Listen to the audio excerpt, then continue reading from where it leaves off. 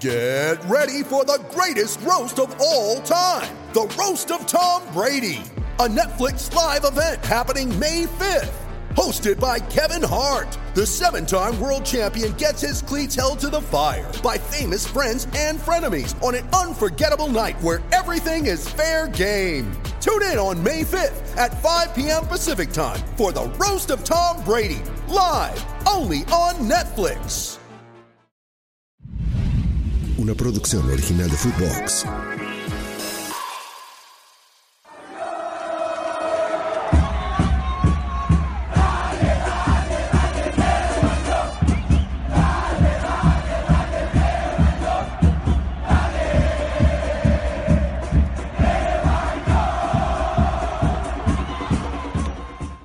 Pues para cuando estén viendo o escuchando este podcast, seguramente yo me voy a estar asoleando en Cancún, ni pedo. Cuando me invitaron a hacerlo, yo les aclaré que me iba a ir de vacaciones, güey, así es que nos vamos a salir un poco de la actualidad del día a día, de lo que está pasando con Chivas, pues para hablar de temas que también tienen que ver con el Guadalajara y que, pues la neta, han estado algunos de esos medio de la chingada. Y hablamos concretamente del tema fichajes, los peores fichajes que recordamos, más actuales, güey. Tampoco nos vamos a ir a la época del campeonísimo, no mames. Además ahí todos se rompían la madre, jugaban de huevos y lo ganaban todo. Así es que fichajes de épocas más actuales, los peores fichajes que llegaron a Chivas, güey. Y evidentemente mención honorífica para Ricardo Peláez, güey. Porque llegó y yo tengo que reconocerlo, yo me ilusioné, güey. Yo fui de los que dije a huevo, llega Peláez, pinche güey le ha ido de poca madre en todos lados. En América, no mames, cuando agarró el América estaba de la chingada. Inclusive no calificaban a liguillas. Por ahí estuvieron hasta a punto de meterse en pedos del descenso. Llegó este güey, llegó el Piojo y se creyeron la mentira que hoy se repiten 300 veces de que cada año están obligados a ser campeones. Digo, está chingón que lo digan. Después de casi 6 años de no ganar ni madres, pues ya suena como a... pues como un bonito discurso nada más, güey, porque lo cierto es que si tal fuera la obligación, pues el América ganaría un año sí, un año no, cada año y medio, y pues no pasa, güey. Entonces, pero bueno, el güey les cambió el chip y armó un equipo competitivo, le fue bien, güey. Después en Cruz Azul, pues no lo dejaron trabajar del todo, pero volvió a ser de Cruz Azul competitivo, armó el equipo que después salió el campeón, aunque bueno, por ahí lo retocó Álvaro Dávila. Y cuando llegó a Chivas yo dije, güey, bien, entiendo su pasado americanista, entiendo que el güey le iba al América, aunque jugó en el Necaxa, pero pues se me hace un güey, o se me hacía un güey muy profesional. La neta, creo que en Chivas la cagó de todas. Y empezamos por los fichajes, güey. Cuando los presentó con bombo y platillo, los refuerzos del Guadalajara, los 5 que le van a cambiar la historia a Chivas, no mames, ninguno. Hasta la fecha ha sido determinante. Bueno, güey, ya no queda nadie más que el Chicote Calderón. En aquel entonces llegó Chicote, que es el único que queda, güey. Regresaron a Macías, pero pues ese no se lo podemos dar a Peláez porque pues ni siquiera le había puesto la cláusula. Ese güey nada más no se la bajó a León, güey. Era de 15 millones y además Macías quiso regresar y punto, güey. Entonces lo de Macías lo dejamos aparte. Pero él contrató y fichó y pagó al Chicote, que es el único que queda. Al Canelo Angulo, güey, que ya no está. Llegó de Necaxa en paquete con Alexis Peña. No mames, Alexis Peña, güey. Alexis Peña, güey, ni siquiera debutó en Chivas, no mamar. Llegó como refuerzo y ni siquiera jugó en el Guadalajara. Llegaron esos 3 güeyes de Necaxa. Canelo pintaba para ser un güey que pues podía hacer cosas interesantes. En Necaxa había andado bien. Pero pues yo no sé si le pesó la camiseta o lo de ser streamer lo distrajo demasiado, pero desde que el güey empezó a hacer sus videos en YouTube y empezó con toda esta onda, ojo, yo no estoy en contra de eso, qué chingón que lo haga, pero siempre y cuando no te afecte en la cancha. Y la neta, el Canelo bajó un chingo su rendimiento en la cancha, al punto que hoy es jugador de León, ya no está en Chivas. Y de ese güey, fíjate que sí me duele, güey, porque el güey hasta lloró, cabrón. cuando se enteró que iba a Chivas, y esta me la contaron desde las entrañas del Guadalajara, güey, cuando le estaban o le iban a hacer el video, estos videos de hola, soy Canelo Angulo y soy refuerzo de Chivas, el güey hasta soltó la lagrimita, porque pues toda su familia es de Chivas, el güey es de Chivas desde chiquito y era su sueño jugar en Chivas, güey. Lástima que el sueño le duró tan poco, aunque creo que él también no aportó mucho para que el sueño durara más. Habían dado más o menos, la lesión también le pegó.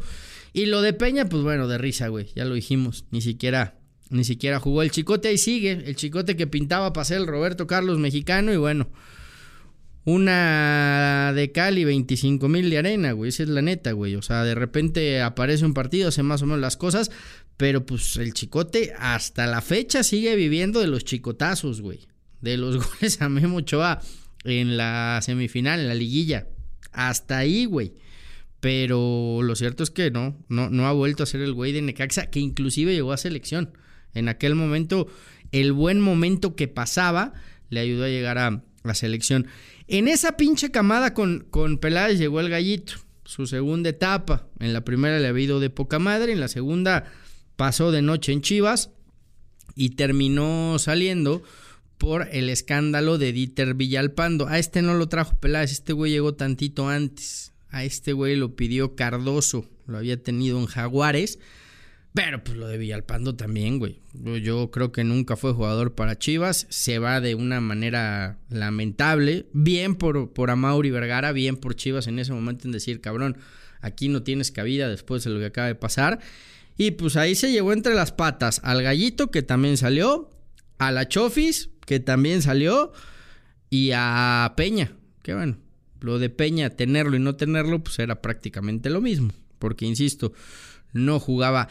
Y Uriel Antuna, otro güey que llegó con Peláez. Y otro güey, ese también a mí me gustaba. Yo también decía, güey, pues mostró cosas interesantes en el Galaxy.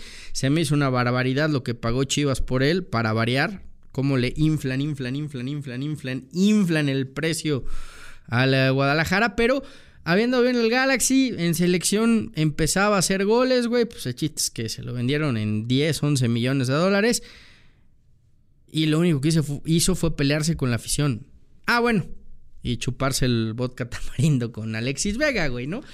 Mira que grabarte en redes sociales chupando vodka, güey, cuando estás preparando partidos a media semana, pues bueno, no es precisamente lo más indicado. Pero me parece que Antuna nunca entendió lo que era jugar en Chivas, porque el güey calidad tiene. Más allá de que de repente le tengan esta tirria, hay que reconocer que el güey es buen jugador. Creo que en Cruz Azul le ha ido mejor de lo que mostró en Chivas, güey. Pero nunca entendió el cabrón.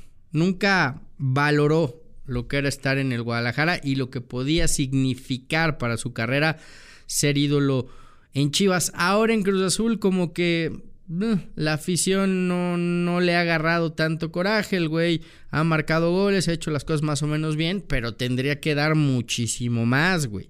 Por cómo llegó, por cómo lo contrataron, por ser seleccionado nacional, tampoco es que sea el factor diferencial de la máquina.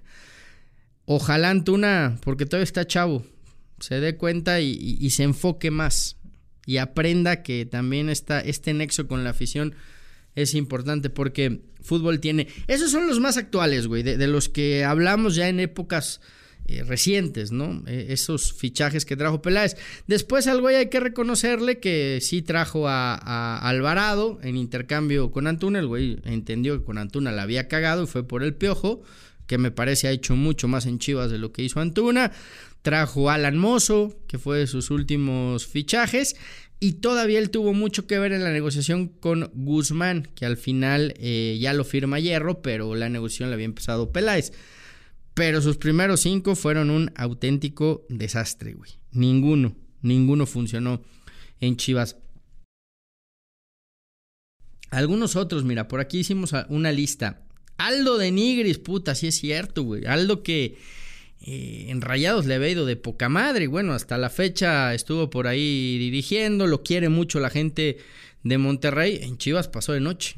No pasó absolutamente nada, güey. Pero nada. con Aldo de Nigris, que insisto, se esperaba bien. 55 partidos, aquí tengo el dato, 55 partidos y apenas 12 goles. Nada, güey. Para un delantero de la calidad de Aldo de Nigris, la marca es absolutamente nada. Luisito Pérez, que me lo echaron con una patada por atrás de la selección. Tampoco es que los resultados le hayan favorecido. Pues parecido en Chivas, ¿no? No rindió lo que se esperaba. Llegaba para ser un motor del centro del campo de Chivas. Ese jugador distinto. 25 partidos, no marcó ni un solo gol. Tampoco eran para que fuera el goleador del equipo. Pero sí era un centrocampista que tenía gol. Y en Chivas, nanáis, güey. No pasó nada. Ángel Reina, cabrón. Ángel Reina, no mames. Ya no me acordaba de Reina en Chivas. Además, americanista declarado, güey. El güey siempre ha dicho que es del AME de toda la vida. Llegó a Chivas después de Veracruz en una negociación directa con don Jorge Vergara, que en paz descanse. Era el mejor pagado del plantel, se rumoraba. 1.7 millones de dólares. No mames lo que se metía Ángel Reina, güey. ¿Y para qué? Para nada, güey. Para nada. Después tuvo este pedo con los de la Torre, con el Chepo, que llegó como técnico y con Néstor, que estaba en la directiva. Lo fueron relevando. Y él siempre culpó a los de la Torre de que pues no le dieron oportunidad o de que ellos no contaban con él. Por su parte, los de la Torre pues siempre hablaron de indisciplinas, de que era un desmadre, de que no se enfocaba. En fin, pues son las dos versiones, güey. Lo cierto es que Reina pues acabó tronando como chinampina y no pasó absolutamente nada con él. Fue campeón de goleo en Chivas, ¿no? ¿No? Fue en el América, sí. Fue en el América donde fue campeón de goleo. En Chivas no pasó nada con él. Sí me acordaba yo, güey, de Reina siendo campeón de goleo, pero no. Fue en el América, güey. De esos fichajes que uno no entiende. No mames, Oribe Peralta, cabrón. Oribe Peralta, güey. Si ya se me estaba yendo el pinche hermoso, no mamar.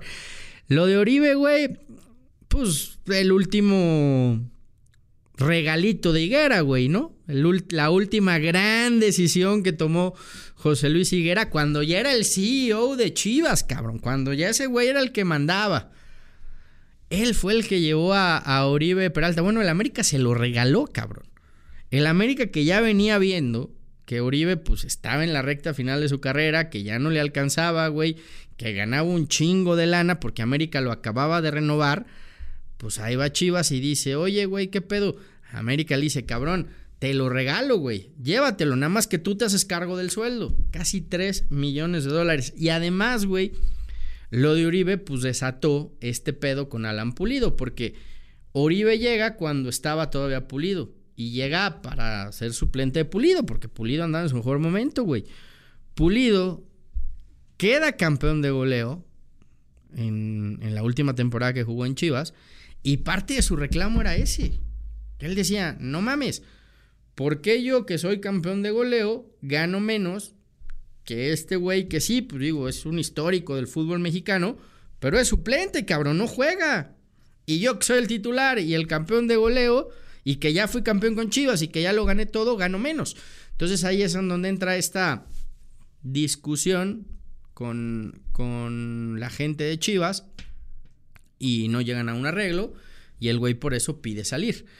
Justo llega Peláez promete que se va a quedar Pulido, que es el campeón goleador, pero al final pues no le ofrece lo que ganaba Oribe y por eso se termina yendo al Kansas City, al Sporting KC, donde hoy Chivas está tratando de traerlo de nueva cuenta. Es una opción, vamos a ver qué pasa. Santiago Ormeño. Fíjate que lo de Ormeño yo nunca lo entendí, cabrón. El pinche desmadre que se armó porque el güey jugaba con la selección de Perú, que a ver, punto y aparte, el cabrón es mexicano, nació en México y es más mexicano que tú y yo, güey, o igual. Pinche chilango, igual que muchos que conocemos, güey. Pero el güey jugaba con Perú y ahí se armó un pedo porque mucha gente no sabía que lo de que si jugabas en otra selección no podías jugar en Chivas, era única y exclusivamente idea de Jorge Vergara. Eso no está en los estatutos de Chivas, güey, para quien no lo sepa. Lo que dicen los estatutos, y son muy claros, güey, es mexicano por nacimiento. ¿Qué quiere decir esto? Que hayas nacido en México, que hayas nacido en una aeronave o en una embarcación o en un tren mexicano, que sea en el extranjero, güey. Si haces en un pinche avión de Aeroméxico, pues eres mexicano, güey, porque el avión es mexicano, por si no lo sabes. O en un barco mexicano y estás en alta mar, en casa de la chingada, eres mexicano o puedes ser mexicano por nacimiento. O hijo de padres mexicanos que te hereden la nacionalidad, güey, ¿no? El caso de Ormeño, pues Ormeño nació en México. El peor es que su abuelo tenía la nacionalidad peruana, también se le heredó. Perú lo llamó porque en México nunca lo voltearon a ver, güey, y jugaba con la selección de Perú. Esto no lo evitan o no lo reclaman los estatutos de Chivas. Eso fue una disposición de Vergara en su día que dijo, ni madres, güey. Si juegas en otra selección, no juegas en Chivas. Es más, por eso corrieron a Cendejas, güey. Quien no lo sepa también, cuando Cendejas estaba en Chivas, la razón por la que sale es porque dice, yo quiero jugar con Estados Unidos. Y ahí Jorge Vergara se plantea y dice, pues si vas a jugar con Estados Unidos, que te vaya bonito. Porque aquí solo quiero mexicanos que puedan representar o quieran representar a México. Y por eso salió Cendejas. Hoy, a Mauri, güey, entendiendo la complejidad que hay para poder fichar, dice, no, güey, pues entiendo la idea de mi papá, pero pues no mames, de por sí ya es un pedo fichar mexicanos, güey, solamente mexicanos, pues ya quitemos eso de que si juegas en otra selección no puedas jugar en Chivas. Por eso llega Ormeño. Pero mi pregunta es, ¿valía la pena, güey, todo el desmadre que se armó por fichar a Ormeño, güey? Que duró lo que un cohete en la mano, cabrón, nada. Se acabó yendo. Paunovic no lo quiso, le dieron las gracias y no pasó nada con Santi Ormeño. Pues bueno, estos son algunos de los peores fichajes de Chivas. Digamos, peores fichajes, versión 1. Ya haremos en otro momento una versión 2 y también haremos un podcast, güey, con los mejores fichajes, porque la neta también han contratado bien. En su día las Super Chivas, güey, cuando fueron campeones con el Bofo, con Osvaldo, o sea, no todo ha sido cagarla. También ha habido muy buenos fichajes. Pero este fue un repasito de los peores fichajes que han llegado a Chivas. Saludos a todos, ya lo sabes, en YouTube suscríbanse, güey, no sean culeros, suscríbanse al podcast, denle like, nos vemos aquí semana a semana, igual en Spotify, en Apple Podcast, en Claro Música, ¿me falta alguno? No, ok, esos 3, así es que para que puedan escuchar el podcast, si es que no lo pueden ver, güey, si andan en la chamba en chinga, pues lo escuches en Spotify, en Apple Podcast. Si estás echando la hueva un rato, pues lo puedes ver más tranquilo en YouTube. Haremos una segunda parte de los peores fichajes de Chivas. Haremos, como les digo, la de los mejores fichajes. Y mientras tanto, lo cierto es que hoy, mientras tú estás viendo el podcast, insisto, yo me estoy asoleando y pasándola de poca madre en Cancún. Así es que, ni pedo, había pedido mis vacaciones con tiempo. Así es que les dejamos este regalito de los peores fichajes de Chivas, versión 1. Esto fue Ceballos y los Chiva Hermanos, podcast exclusivo de Footbox. Una producción original de Footbox.